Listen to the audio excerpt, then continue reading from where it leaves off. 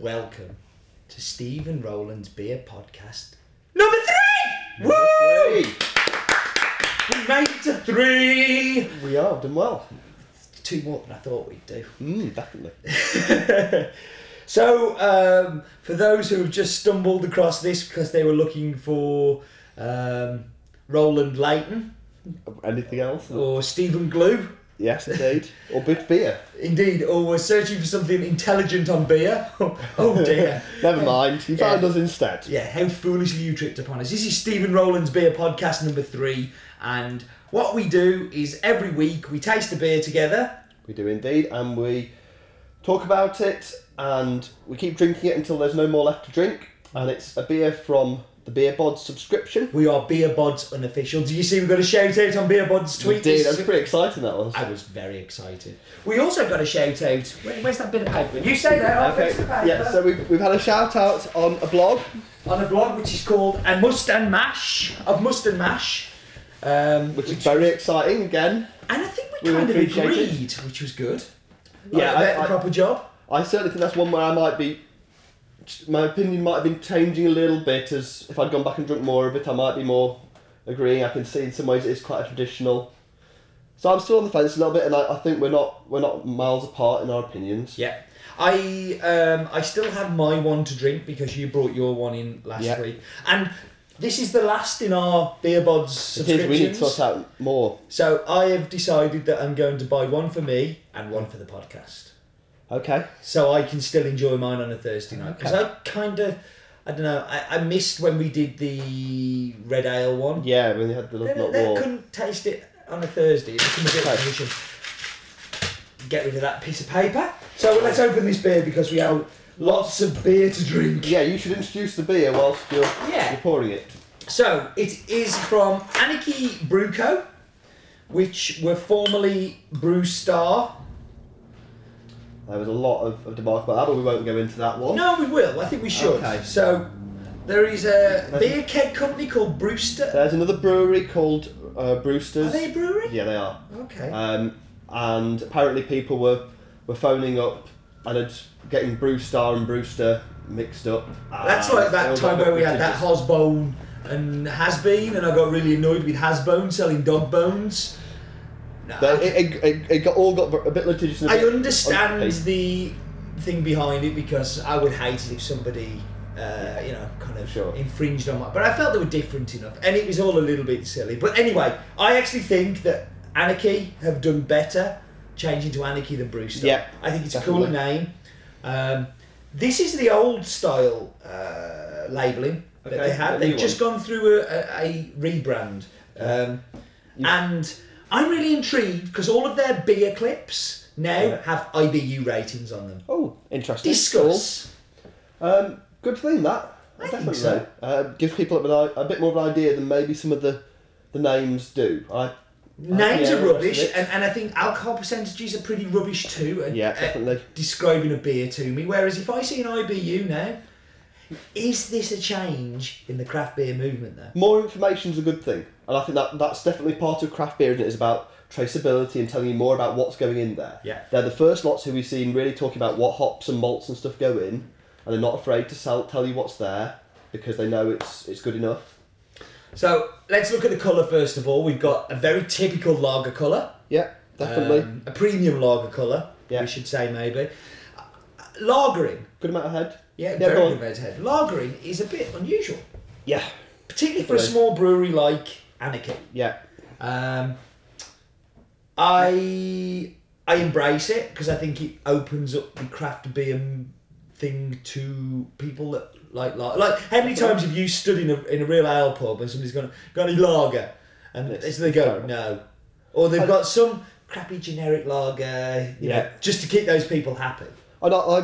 Anybody who's had beer on the continent, who's had lagers over there, will know that it can be a really good thing when it's done right. Do you think it's a weather thing a little bit though, that we don't do those great lagers because like we tend to do great bitters and IPAs and... I just think it's that tradition thing. Lagers is developed as a European type of thing, and it's been very much a Britain's developed bitters and stouts and that kind of thing, and we've just never we've never gone for it. We're a few minutes in and we haven't drunk beer, so we should at least have a sip of this fine ale.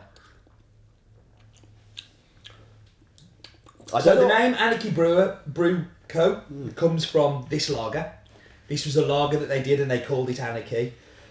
Can't help but think they're trying to be a bit Brewdog punk.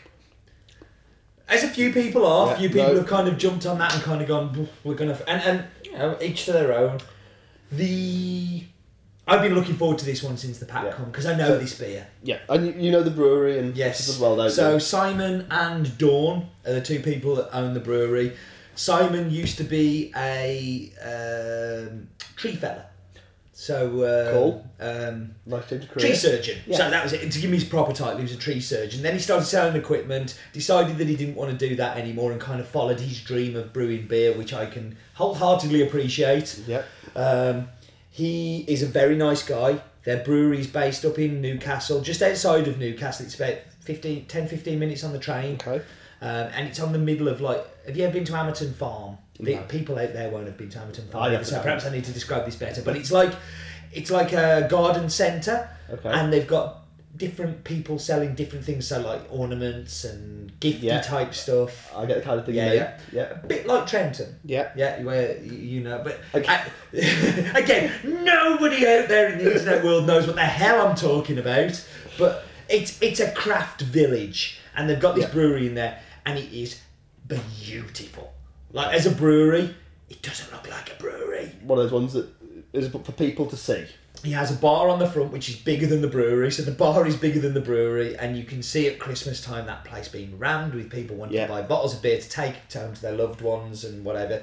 And I've tasted a number of his beers now. So, for disclosure, Simon has done a breakfast stout with our coffee in it, so we are a little bit, I am a little bit biased to it. But actually, I've tasted that, and it's probably one of the best stouts I've tasted in it's a the really last good 12 stout, months. He sent me a sneak peek of his IPA, which was phenomenal. Like, it was bitter, kind of fruity hop city. It was delicious. So I like what they're doing. I like the lager. I wish it wasn't 7%. I'm not quite sure what I was expecting, but it definitely wasn't this. Was it I not? can tell you that. No, it really wasn't. What did you expect? I'm really not sure. Something less... more lagerish, I suppose. But now, this is my point where I was going to go with this, is that... So lagering takes a very special kind of brewing, as we know. It's not your standard way of brewing, is it? You need the equipment. You need an appropriate yeast that's going to be bottom fermenting, and you need that cooling it down and... Yeah, exactly. So you need that equipment to cool it down and drop it, And I personally, and Simon will probably hate me, but let's hope he doesn't listen. I don't think it's a real traditional lager. I think it's an IPA with a lager shoulder to it. It's a pale beer with a perhaps a little bit more carbonated than it would normally be. Yeah. Would you agree? Yeah, I think there's an IPA lager hybrid from Williams Brothers, Caesar Augustus, which is, I quite like it. It's very kind of drinkable, solid beer, and that tastes more like a lager to me than this does. Yes. I think the reason I like it so much is it's a very untraditional lager, and I agree with you. On the continent, I love lagers, and when I travel like Central South America, it's all you get is lagers. They've only just started to really do ales in those places. So it's very syrupy. It's very, very viscous. Like, the mouthfeel of this is immense. There's a lot of like peach going on for me, which I really like the flavour. I think I'm finding it a little heavier than what I would really want from a lager. I kind of embrace that crisp, clean flavour. And I think a lot of that comes from that 7%. Like, we are in the territory here of alcoholic beer. Like, this is blokes on street corners drink lager like this. I've seen them. They're outside my house. You obviously live in a better area than I do. No, this is right in there on the... For me, this is... Although I drink lots of 7% beers, this is one of the most alcoholic beers I think I've had of recent times. I love the flavours in it, and I love the flavours in it because it's not very lagery, and that's perhaps the wrong reason to like it. I'm saying that, I will drink this all day long. Well, actually, no, that's a lie. I'll drink it for an hour and a half and I'll fall over and sleep in a corner. No, I'm definitely enjoying it. But I don't think it would hit the spot that a lot of other lagers would. It's not like a beer I would have for a barbecue. Yeah. It's definitely... And I'm going to eat my words of podcast number 1, where I said that beer bods play it safe a lot of the time. This is not safe. No. I think that we're recording this early because I'm not going to be here. So I think when this goes Thursday, Yeah. I think this will be the most controversial beer bods have done in the last 12 weeks. I don't think it will. I think actually most people will enjoy this. I think it's one of those ones that's technically quite challenging. Yeah. But in terms of drinkability, I think it's really drinkable for lots of people. Like things like the Epic Saison from Wild, which I love. Yeah. Is a real divider for people. We had lots of people loving it, lots of people hating it. I don't think that's going to happen with this. Maybe so, because I think maybe the audience is more used to lagers, and they're more like. I'm not saying the beer bod's audience is limited. I think the majority of people have had a good experience of lagers. I think I have. Yeah. You know, I know when I was 18, that's what I drank. That's what you did. You know. And you had a pint of lager and a packet of crisps, please. This sits kind of between lagers and pale ales and that kind of territory, and those are both things that lots of us get on with. Now, something like the Saison was really out there away from more mainstream groups. So I think that this one's going to be... Maybe you're right. We'll wait and see. Yeah. So, Morpeth, by the way, where it is. Morpeth, okay. We should read the label because that's what we kind of got into doing, and it just says a craft brewed strong continental style lager with a fruity character, smooth and very refreshing, lagered for 6 weeks, recommended serving temperature 7 to 9 degrees, which I did refrigerate it. So lagering for 6 weeks, not as I understand it, not terribly long by our lagering standards. And again, I think this is where I don't think it's properly lagered. No, that is knowing Simon, I can imagine that's on purpose. Yeah. Because he wanted to create this hybrid. But it's cool. Yeah, no, it is cool. What's it like? EBU? Is that a different measurement? European, yeah, it is. Okay. I'm not quite sure exactly how. It says EBU 20, but I noticed on the pump clips now they're talking about IBU. So again, this is old packaging.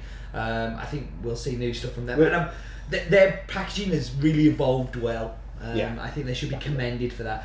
And I do like that it's a 330ml bottle. Their blonde is in one of the bigger bottles. Is it? Okay. In a 500ml. Yeah. And I don't like 500ml. We like 330. 330 is good because you can drink it, move on, get yourself. Whilst before we finish, because we're coming to the end now, I wanted to. Oh, no, there's a little bit. There's a little bit more. A couple of weeks back when we did London Fields, yes, we talked about hops and we talked about Dr. Rudy, which we'd never heard of. Mm-hmm.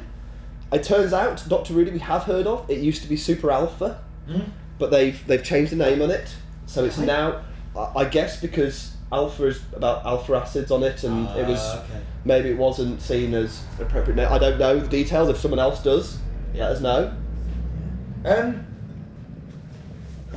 What's in this hop wise? I'm not sure. That'd be an interesting one, wouldn't it? It would. I'm sure I did look earlier as well. Yeah. Yeah. No, really tasty. Lots of people. So bottle caps. We need to get them. Yes, it's our bottle cap rating with our wonderful, expensive sound effects. So you can start this time because I started last time. We should take it in turns.